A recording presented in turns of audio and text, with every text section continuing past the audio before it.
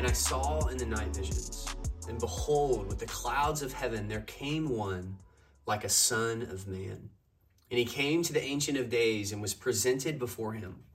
And to him was given dominion and glory and a kingdom, that all peoples, nations, and languages should serve him. His dominion is an everlasting dominion, which shall not pass away.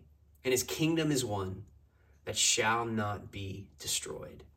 As we head into this Christmas season, this week we're looking at 5 different prophecies or promises that were spoken in the Old Testament and that have been fulfilled in the person of Jesus Christ. And so as we celebrate Jesus's first coming, we're going to look at these promises this week. So we're now in the book of Daniel, and we see in Daniel that he prophesies about one who comes as the Son of Man. Now, that may sound like a familiar title, and in fact, it's Jesus's most frequent title that he uses to self-identify himself, that he says he is the Son of Man.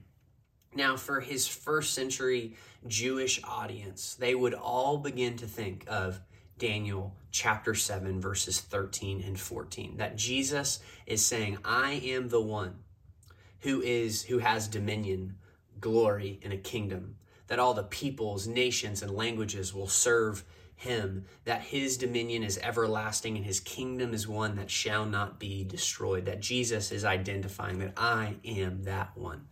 And so now we, as people of Jesus, as followers of his way, know that Jesus has begun his kingdom, that he has begun his dominion, and now we await for his return to finish what he started, that his kingdom will reign fully and physically on this earth, and that his dominion will be final and forever. And so we trust today that our Savior, Jesus, is going to establish this kingdom here and in someday soon. So be encouraged today that our Son of Man Savior is establishing his kingdom here on earth. Let's pray. Our Father, we thank you for your word.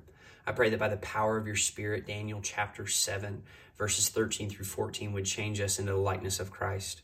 Jesus, we praise you today as the Son of Man, as the one who has all dominion, power, and glory, the one whose kingdom cannot be destroyed. And Father, we just lay down our crowns in order to enter into your kingdom today. So Father, we pray this now through your Son and by your Spirit.